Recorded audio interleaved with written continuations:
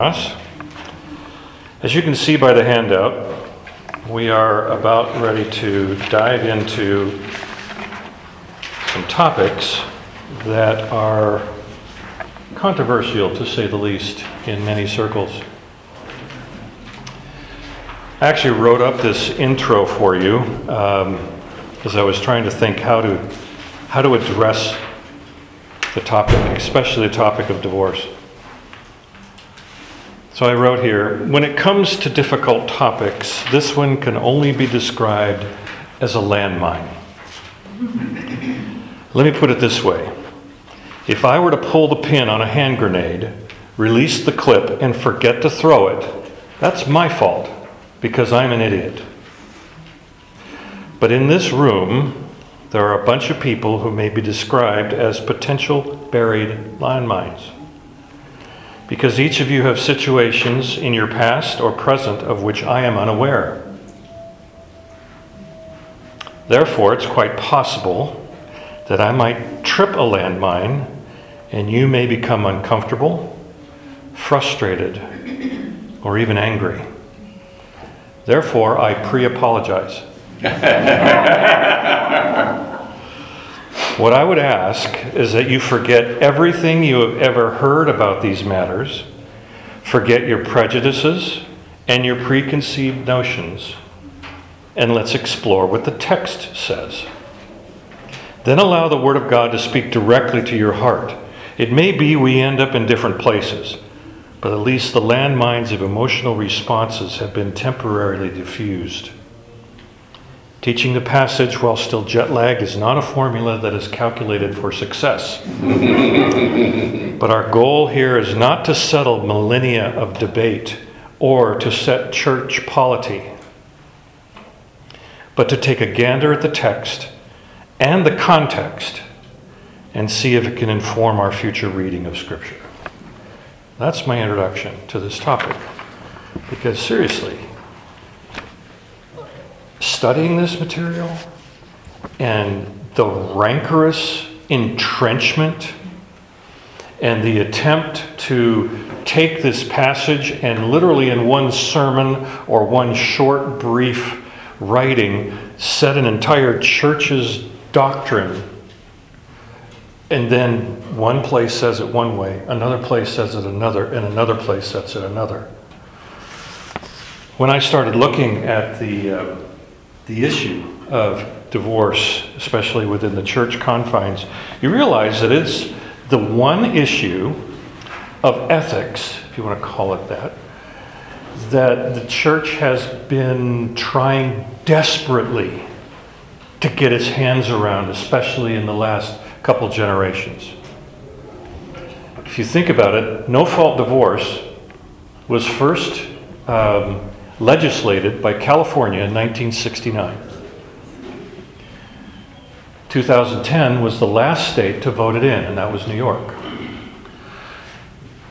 The legislation of 1969 was actually signed into law in California by Governor Reagan, who was himself divorced and remarried. And since that time, you have the church suddenly going, oh, it's so easy for people to get divorced. But wait, the scripture says this. And then you have passages like in Malachi where it says God hates divorce, unless you're reading the ESV. So if you go in Malachi 2:16, you'll not find that phrase in the ESV. It's not that they've changed it. They have actually looked at the Hebrew and said, you know, it may not actually say it that way. That we have traditionally looked at it.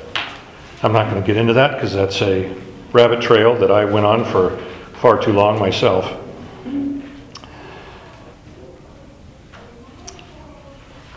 When we remember the laxity of the sanctity of marriage in Corinth at the time of this writing, we cannot ignore the fact that in that culture, divorce was like getting a new car every year. I mean, there's records and statements of historians and other writers in the area of talking about some guy who had 17 wives in 17 years. This woman bragged about having 25 different husbands. And it was so easy to just simply cast off someone. And then in walks the church. In walks Paul. Then you also have in the Jewish culture, certain rabbis would say that marriage is permanent, and others would say, well, if she bakes the cake incorrectly, you can set her off. Set her off. Get rid of her. You have then the challenge of what we call mixed marriages. Now, within Jewish culture, a Jew would only marry a Jew, generally.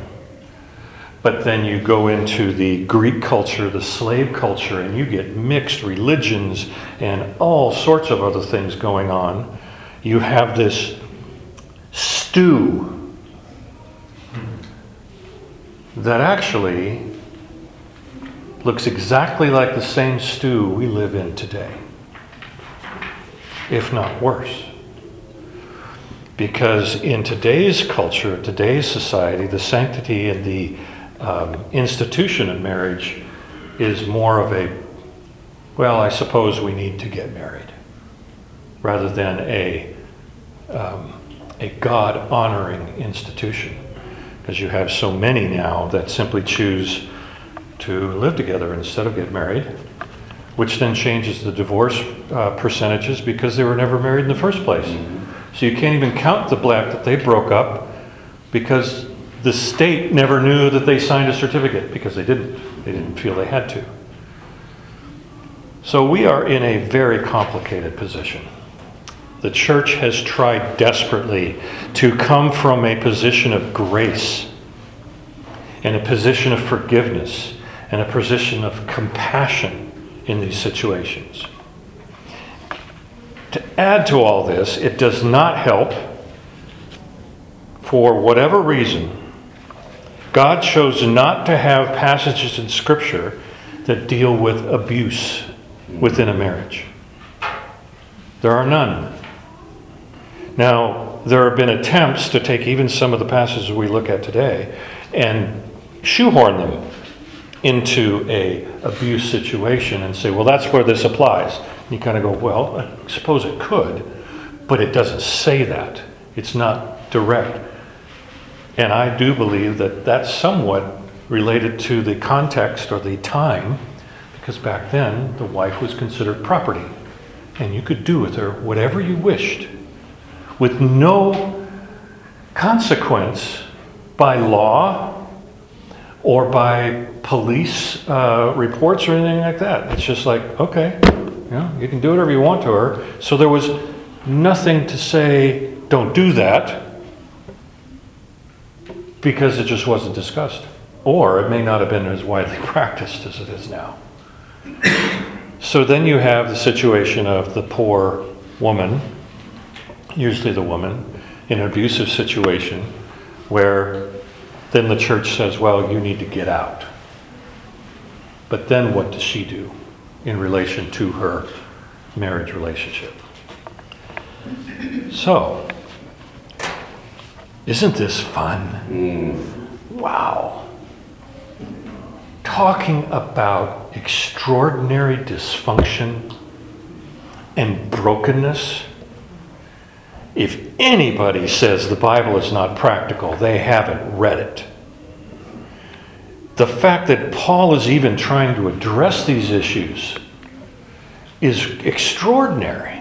He's putting it into writing, and through God's inspiration, it becomes part of His Word of God to us 2,000 years later.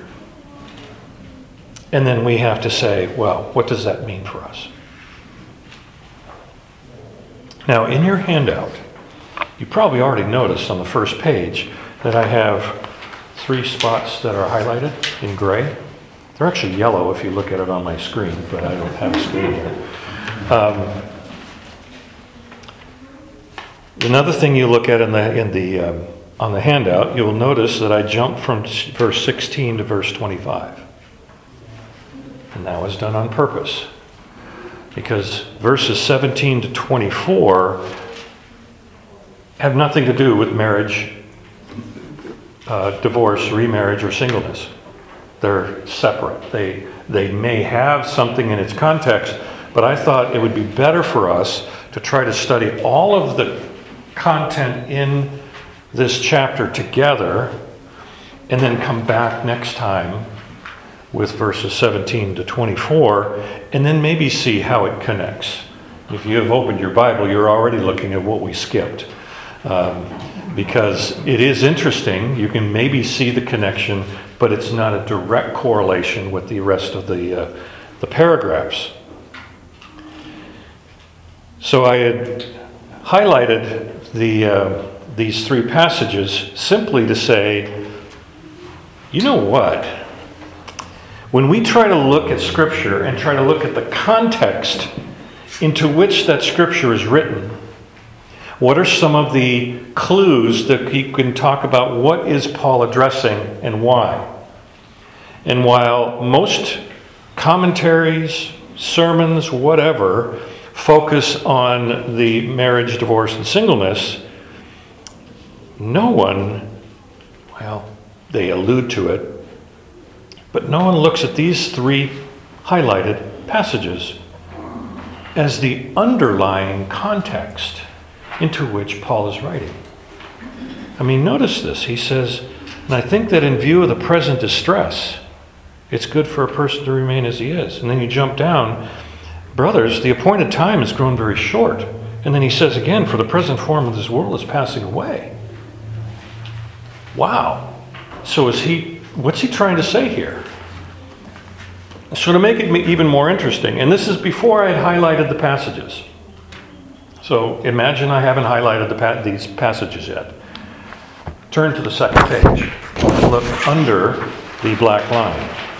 And by the way, if you're listening to this on audio, if you go to the inneraltar.com actual website, this handout will be there for you to download so you can see what we're seeing right now. I took verses 26 through 35 and rearranged them in a outline form, as if Paul were writing in an outline. Then, after I had done that, it dawned on me that the highlighted passages are set apart.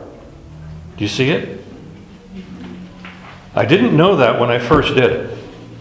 It was after I had done the outline, I looked at this and went, oh my goodness, what do we have here? What we have is, if we just read the stuff that's pulled out to the far left margin, it reads this way. Now concerning the betrothed, I have no command from the Lord, but I give my judgment as one who by the Lord's mercy is trustworthy. I think that in view of the present distress, it's good for a person to remain as he is. Yet those who marry will have worldly troubles, and I'd spare you that. This is what I mean, brothers. The appointed time has grown very short. For the present form of this world is passing away. I want you to be free from anxieties. I say this for your benefit, not to lay any restraint upon you, but to promote good order and to secure your undivided devotion to the Lord. Reading it like that, bam! It pulls it into a pastoral umbrella. He's talking that there is something happening right now in your circumstance, in your life, in the life of your church right now. And I want you to be aware, and I'm doing this for your benefit. But then you see those other paragraphs that are pulled off to the side deal with the specifics of marriage and the betrothed and the single. Isn't that fascinating? So what is this present distress? Nobody knows. We have no idea what Paul is talking about. We can speculate. There are speculations along the lines of, let me find my notes here. Was there a disease or a plague of some sort rampaging through the city and the countryside? So there's people who are sick and weak and dying, and they're distressed. That's one theory. But that probably wouldn't generate a response related to marriage. because that's usually temporary. You have something that, people are sick or whatever. The other is that this is founded in Paul's eschatology, his belief in his study of the end times. And he refers to the end times a lot in his work. He will talk about the day of the Lord is coming. And there are many who believe that the way Paul wrote it, he believed that Jesus would come back a second time in his lifetime. If you look at it in that context, so maybe that's what he's referring to, is that, the time is short, so let's think about different things, because making long-term decisions are not necessary, because things will change. That's possible, except the Greek word for distress here is never used in association with eschatology in any of other Paul's writings. He talks about hardship, but never as it being a time of distress. So this is the only time that you have the word distress used in this quote-unquote context, if we're putting it as a context. The last, which is the most common theme, but I'm not quite sure this solves it either, is that there was a very severe famine in the area. The Stoic philosopher Epictetus uses the same word, distress, in describing starvation in some of his writings. And in 3rd Maccabees, the word is used during the Greek invasion of Jerusalem as a time of distress, when it's all going to fall apart. It's terrible. Everything is awful. So I haven't answered the question, because I have no idea what Paul's talking about. Well, making decisions can be stressful. Should I stay single or should I get married? True, but that wouldn't necessarily be a present distress. And so you have this challenge is, what is the context? We're not even sure what question Paul is answering,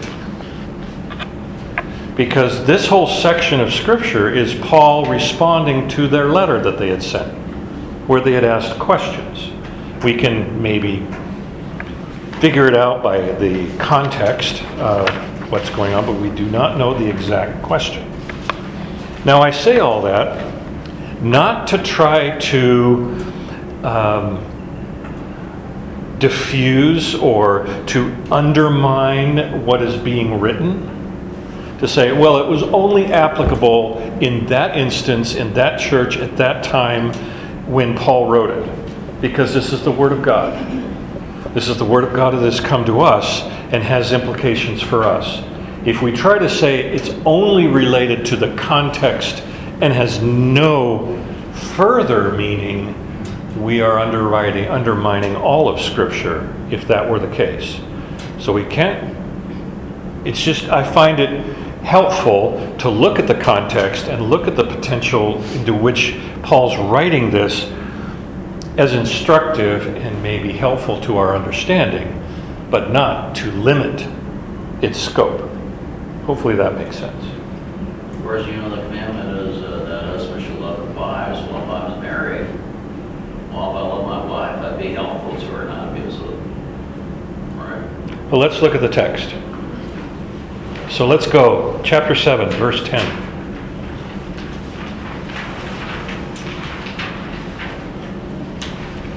To the married, I give this charge, not I, but the Lord. When you have to go, well, why did he say that in the parentheses? Because he's trying to say that Jesus addressed this topic already. We find Jesus talking about marriage and divorce very clearly. I'll just read a couple words. And we know Jesus spoke them because they're in red in my Bible. So Mark 10:9. Mark 10, verse 9. What therefore God has joined together, let not man separate. Then over in Luke 16, verse 18. Everyone who divorces his wife and marries another commits adultery. And he who marries a woman divorced from her husband commits adultery. Matthew 19, which is the most famous passage. We have verses 3 through 9. The Pharisees came up to him and tested him by asking, "Is it lawful to divorce one's wife for any cause?" Jesus answered, "Haven't you read that he who created them from the beginning made them male and female, and said, 'Therefore a man shall leave his father and his mother and hold fast to his wife, and they shall become one flesh. So they are no longer two, but one. What therefore God has joined together, let not man separate.'" And they said to him, "So why then did Moses command one to give a certificate of divorce and send her away?" That's found in Deuteronomy. And he said to them, "Because your hardness of heart, Moses allowed you to divorce your wives. And from the beginning it was not so. And I say to you, whoever divorces his wife, except for sexual immorality, and marries another, commits adultery." And there's more to that passage if you want to go look at it. So, what struck me, however, is that Paul is referencing words of Jesus, and we don't have the Gospels yet. This is before Matthew's written. This is before Luke is written. So, how does he know this? Were there documents floating around? Were there, was there a special secret scroll being passed around? We talk about that when you look at the synoptic Gospels, Matthew, Mark, and Luke, that there are commonalities that suggest there's an original source that all three were citing. They call that the Q document, because they don't know what else to call it, I guess. But the Q document potentially was out and circulating, because Paul is suggesting here that these people know this. They know that Jesus said this. And he's just confirming that these are not my words, these are Jesus' words. So I just had to stop there for a moment and go, well, that's interesting. If we look at our chronology, Paul isn't citing Matthew chapter 19. He can't. It doesn't exist yet. So, all I have to say is that in God's extraordinary sovereignty, the words of Jesus Christ spread throughout the region. Because remember, this is Corinth. This isn't next door to Jerusalem. This is quite a ways away. And we're almost 15 or so years away from the death and resurrection of Jesus. So for it to have spread that far, granted you have Pentecost, which spread things, but I just found that absolutely fascinating to think about for a second. Wait, he's citing Jesus. And we go, oh yeah, and we flipped over, like I did, to Matthew, Mark, and Luke and read it to you.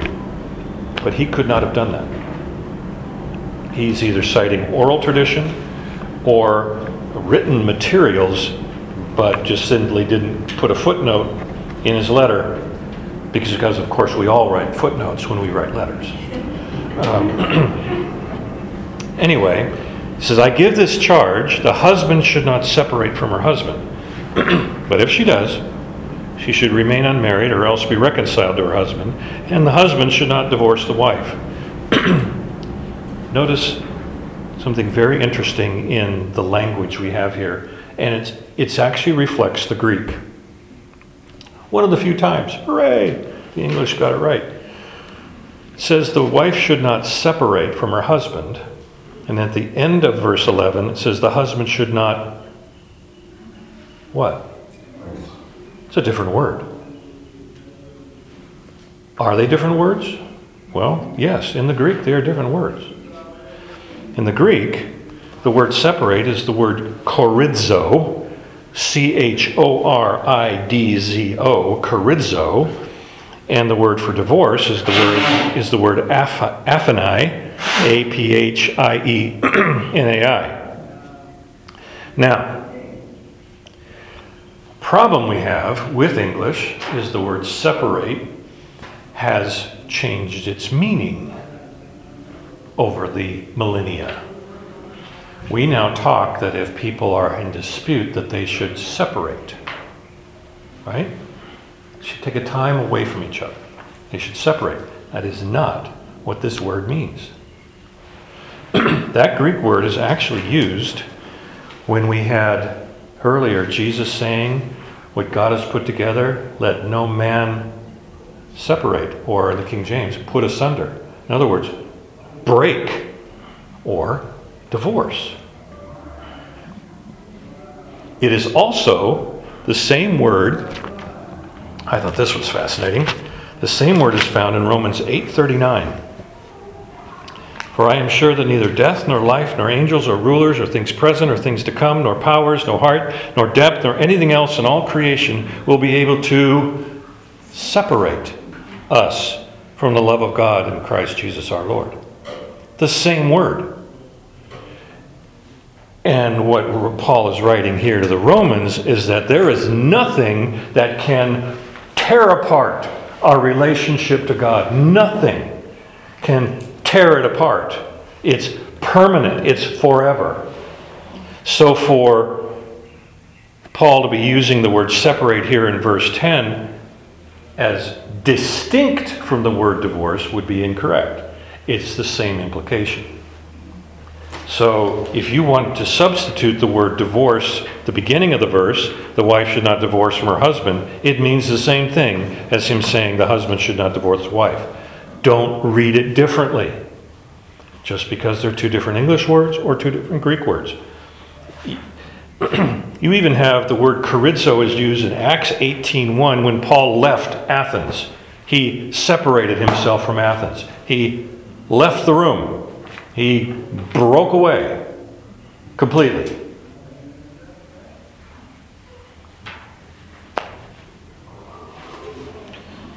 Yeah. Can I ask a question? Yeah. The fact that Paul did use two different words, in spite of the fact that in context they essentially meant the same thing, Right. is that, do you think, due to the fact that the woman didn't have the legal right to do the legal divorce? That is a possibility. Okay. That is a possibility because the woman, divorce is always one-sided. Where's that? You know, the man could divorce the wife Right. could not Because- necessarily divorce the husband. Because what you As said readily. begs the question. why However, in secular society, they could. Yeah, well, because the fact you made a point that the two words are different, but you also made the point that they essentially mean pretty mean the much the same same thing. Right. But, so it seems you're saying one thing or the other, but the difference is the wife didn't have the legal right to In Jewish law. right, and of course, In Greek law, the wife had the right. yeah, You have to remember his mixed congregation. yeah. So he's talking to Jews that are going, and the Greeks are going, yeah, what's the big deal? Because it was really odd. It's this odd thing. So I didn't want to make too big of a deal of it, other than to say that people have misused the first part of this verse to talk about separation.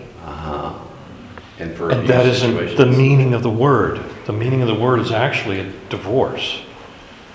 And so there's really not much room in the scripture for separation. It just isn't.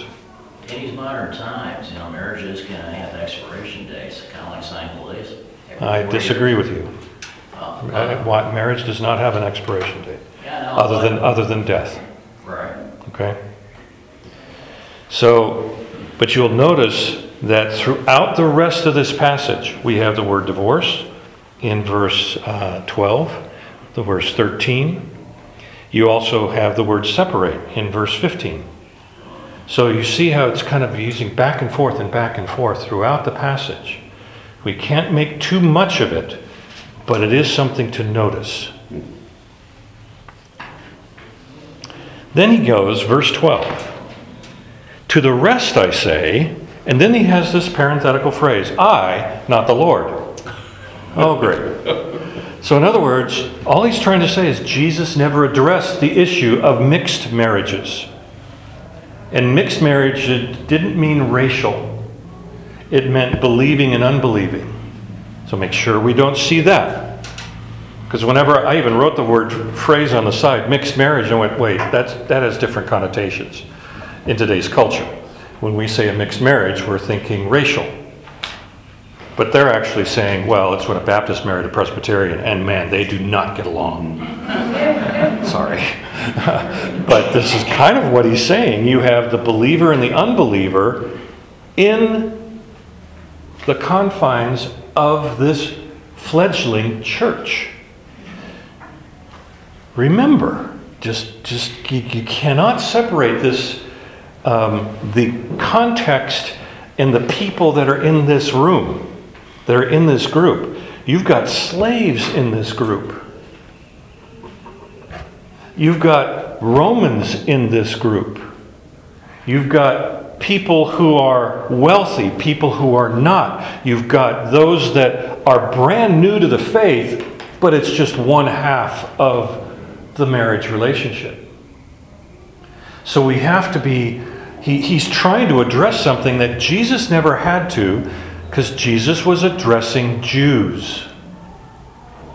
And the Jewish population, pretty much by Jewish law, Old Testament law, did not marry outside the faith. So it wasn't an issue. I was reading something by Dr. Albert Mohler this past week related to the issue of women in marriage and the hierarchy issues and all of that. And it was very interesting because he was addressing the Southern Baptist Convention. And he said the issue of whether or not women should be ordained is not an issue in the Southern Baptist Church because we don't ordain anybody. So let's move on. And it was like, oh, wow, he just solved the argument. Because, women should be ordained. He goes, no, we don't ordain anybody. So let's go on to the next topic here. Let's just put it aside because it did not apply to the context that he was trying to address. So when Jesus was addressing the Pharisees in chapter 19, he was addressing the controversy of the Jewish thinking. You had the one saying you needed that marriage was permanent, and another rabbi was coming along saying, oh no, just if she makes you mad, get rid of her. That was Hillel, was his name. You also have the problem of, well, let's just read the text and I'll address it a little bit here. If any brother has a wife who is an unbeliever and she consents to live with him, he should not divorce her. Because there were people that were saying, remember, sexual relations between a man and wife, husband and wife, is unholy. That's what we addressed last time we were together. The first 9 verses, he was addressing this issue of sexual relations because there were those who were saying that anything that's sexual related is actually sullies the relationship. And he was trying to say, no, that is not what Scripture says. That is not what God intended. So you have this problem here of the wife is not a believer and the husband is, and someone say, well, then you need to get rid of her and get one that likes Jesus. If any woman has a husband who's an unbeliever and he consents to live with her, she should not divorce him. Well, Tertullian, who was alive in 155 to 220 AD, so about 100 years after this passage, he wrote a book about the mixed marriage, the unbelieving and the believing spouses. And in it, he described a heathen husband who was angry with his Christian wife because, quote, for the sake of visiting the brethren, she goes round from street to street to other men's cottages. especially those of the poor. He will not allow her to be absent all night long at nocturnal convocations and paschal solemnities, or suffer her to creep into prison to kiss a martyr's bonds or to exchange a kiss with one of the brethren. If you remember, they greeted each other with the holy kiss. He was offended by that. So it was a problem still, 100 years later, in the church that Tertullian, who was from Carthage in North Africa, was dealing with. You would think Paul's words would have settled it, but it still was pervasive. So Paul writes something that has created no small measure of consternation for interpreters. For the unbelieving husband is made holy because of his wife, and the unbelieving wife is made holy because of her husband. Otherwise your children would be unclean. But as it is, they are holy. But if the unbelieving partner separates, let it be so. In such cases, the brother or sister is not enslaved. God has called you to peace. For how do you know, wife, whether you will save your husband?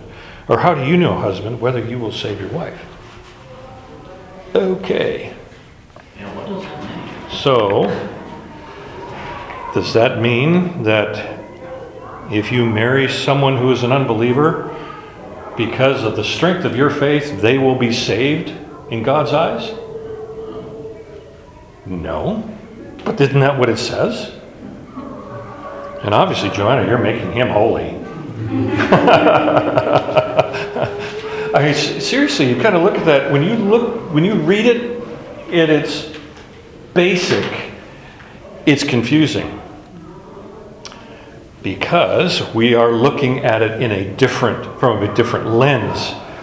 What you have to remember is Paul is setting the idea of marriage right side up.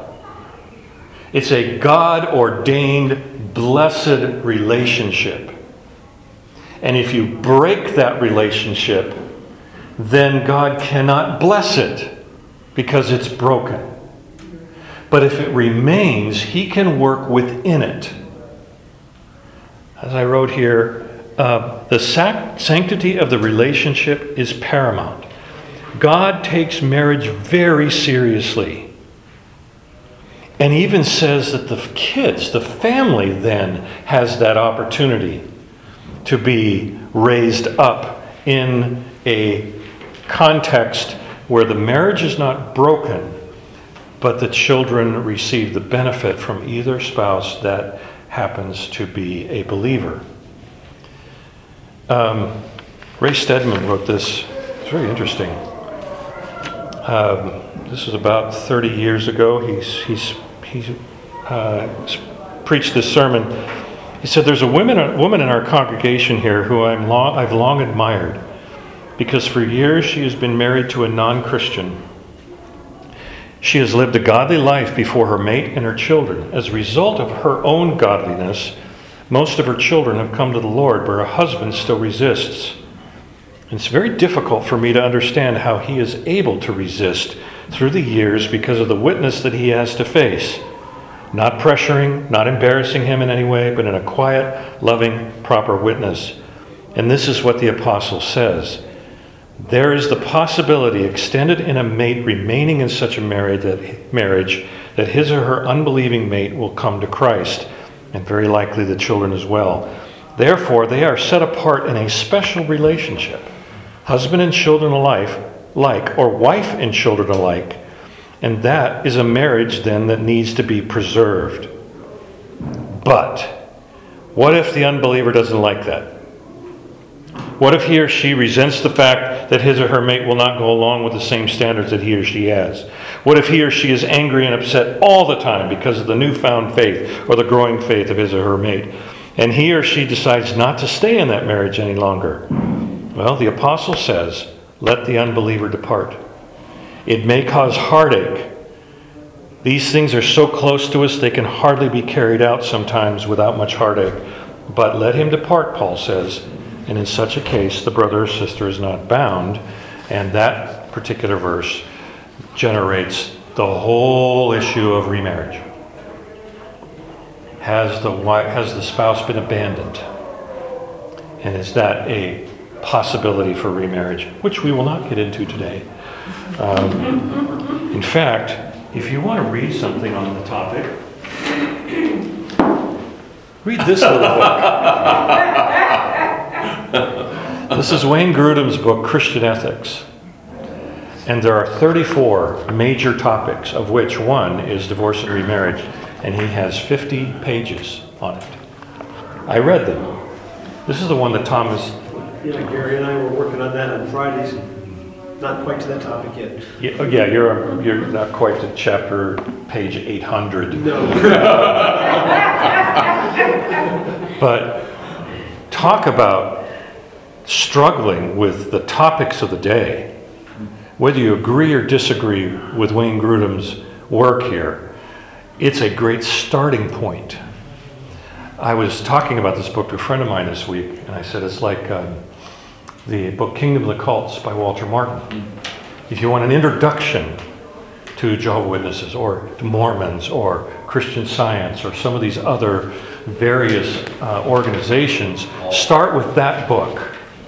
Then expand your reach. But if the first book you read on Mormonism is this thick, you will never finish it because it's just too much. But if you take something like this and you spend 2 or 3 hours reading the scriptural, biblical understanding of something like birth control or homosexuality and transgenderism. He has an entire chapter on that. Property and wealth, business ethics, stewardship of the environment. He has it all here. It's a great place to start. But, oh my goodness. Now, where you have things, and I mentioned the fact that the church focuses on the issue of remarriage right here. A friend of mine has been out of work for nearly a year. And young man, has a young wife, 2 small children, and so you can imagine, no health insurance, basically struggling to find part-time work here and there, nothing full-time. And he was offered a job from a major Christian ministry less than 20 minutes away from his home. Full-time, with benefits, full salary, and it was tailor-made for his abilities. And he turned the job down. And I was really startled because he had asked me if I could fill out being one of his references when he was writing about it, and that organization had contacted me. So I knew who it was. I knew what they were all about. And he said, the problem is that they have a policy to not hire divorced people because the Christian organization believes that those who are divorced should not participate in this ministry. This isn't a church. This is a parachurch organization. And I said, okay, why? He says, well, my parents divorced. I've got 2 siblings that are divorced. He says, I'm fine, but I just can't see going to work for an organization that would take a stance on something that I personally think is too rigid. Wow. Now, like I said, he's a friend, but he's not that good a friend, because my question for him is said, well, if Apple had offered you the job, would you have taken it? Because they're a secular organization, and of course they support Planned Parenthood and all sorts of other horrific organizations and all that. But it's okay to work for them, but not for the Christian organization because of this doctrine. Isn't that interesting? This is why this is so difficult. This is why this is so hard to work through. Well, goodness, we're running out of time. We'll never get to it all. If your spouse divorced you, why should you be punished for what that person did? Well, we're not getting into the deep weeds here. I'm just not going to go there. Because we're not setting church polity here. We are exploring what the text has to say. Okay. So we look at the next verse.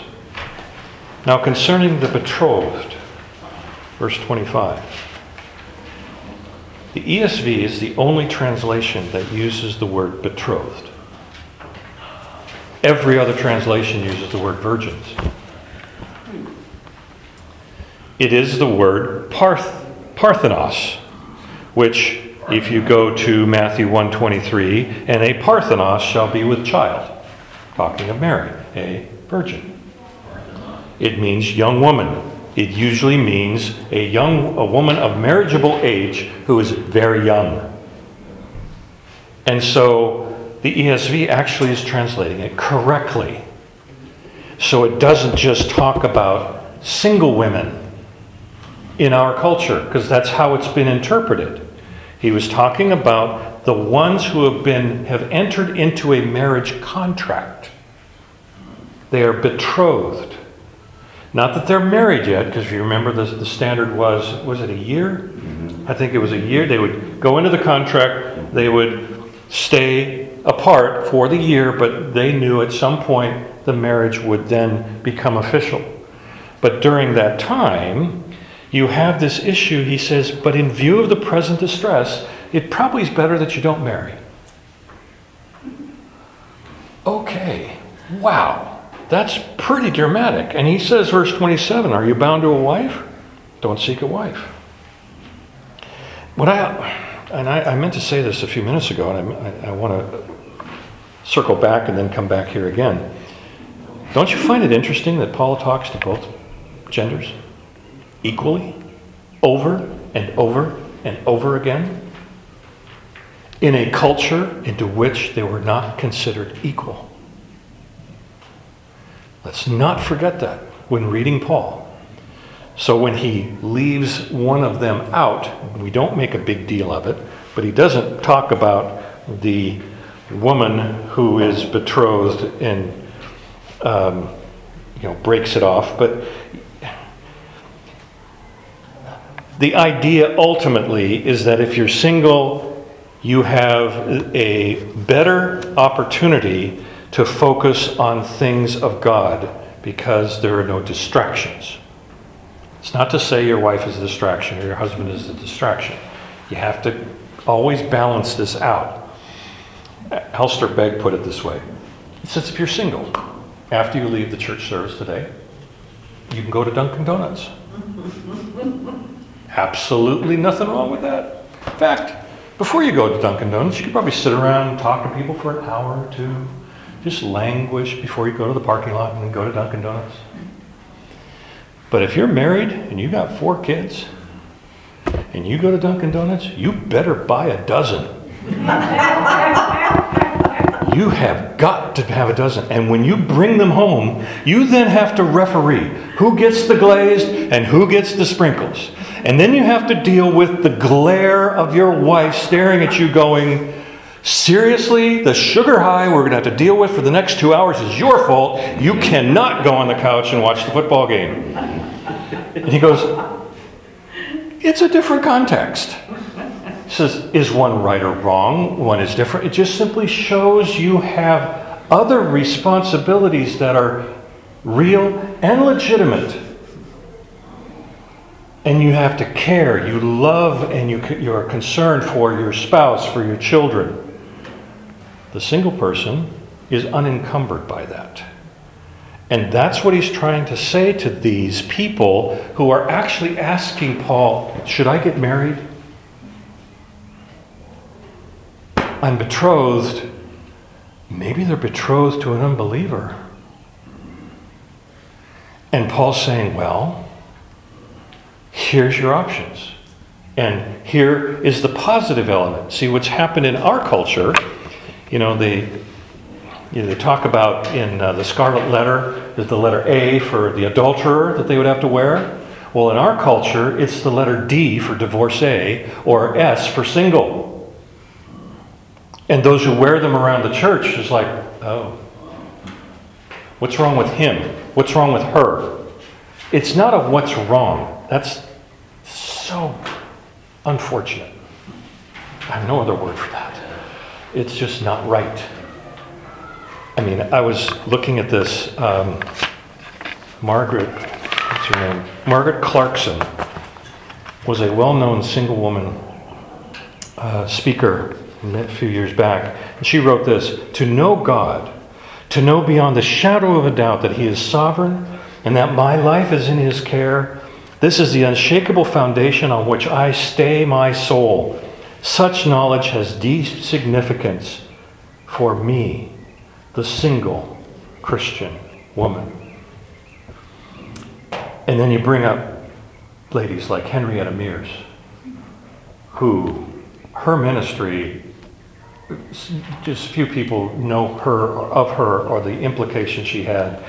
But I was once working on getting a biography done about her, and I had reached out to a number of key ministry people saying, would you be willing to write, 500 words on your memories of Henrietta Mears? And they were people like Billy Graham, Bill Bright, H. Norman Wright, Jim Dobson. These are all people that have been heavily influenced by this woman's ministry. Nobody knows who she is anymore. She started the Lake Hume Christian Camp because it was too far to drive to go to Mount Hermon in Northern California. She's an amazing woman. You have another, it's the sister of Chuck Swindoll, Lucy Swindoll. She's been this powerful voice in Christian circles as a single woman her entire life, never married. So you want to go, is that bad? No. Goodness sake, it's not bad. It would be inappropriate to even go there. Well, the text continues, obviously, for many, many verses. You can read them yourself. They're very clear. There's really no interpretation of the rest of this chapter. You can't misinterpret what he's saying because he's being very specific. The unmarried or betrothed woman is anxious about the things of the Lord, how to be holy in body and spirit, but the married woman is anxious about worldly things, how to please her husband. I want you to secure your undivided devotion to the Lord, and that is the ultimate point of this entire passage. Paul is saying, you guys, you're getting into details that while we need to have some rules, some judgment,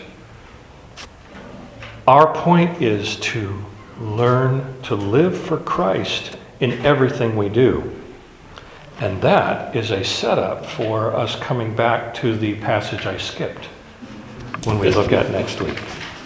So let's pray. Lord, thank you for our time together. Thank you for sanctifying our words and our thoughts as we address this topic. It's a hot button issue for many people. It's not an easy one, and it's one that is full of sorrow. It's one that's full of difficulty, and it's one that is expressed throughout our society in various forms of dysfunction, even into our own homes and our own families and in our own family church. We thank you, Lord, that you've given us at least some direction, that you've given us some words of hope, of a godly approach to the topics, so that we just don't go off willy-nilly and create our own rules that are capricious and can be changed depending on the swing of culture. Lord, thank you for the Word of God. In Jesus' name, amen.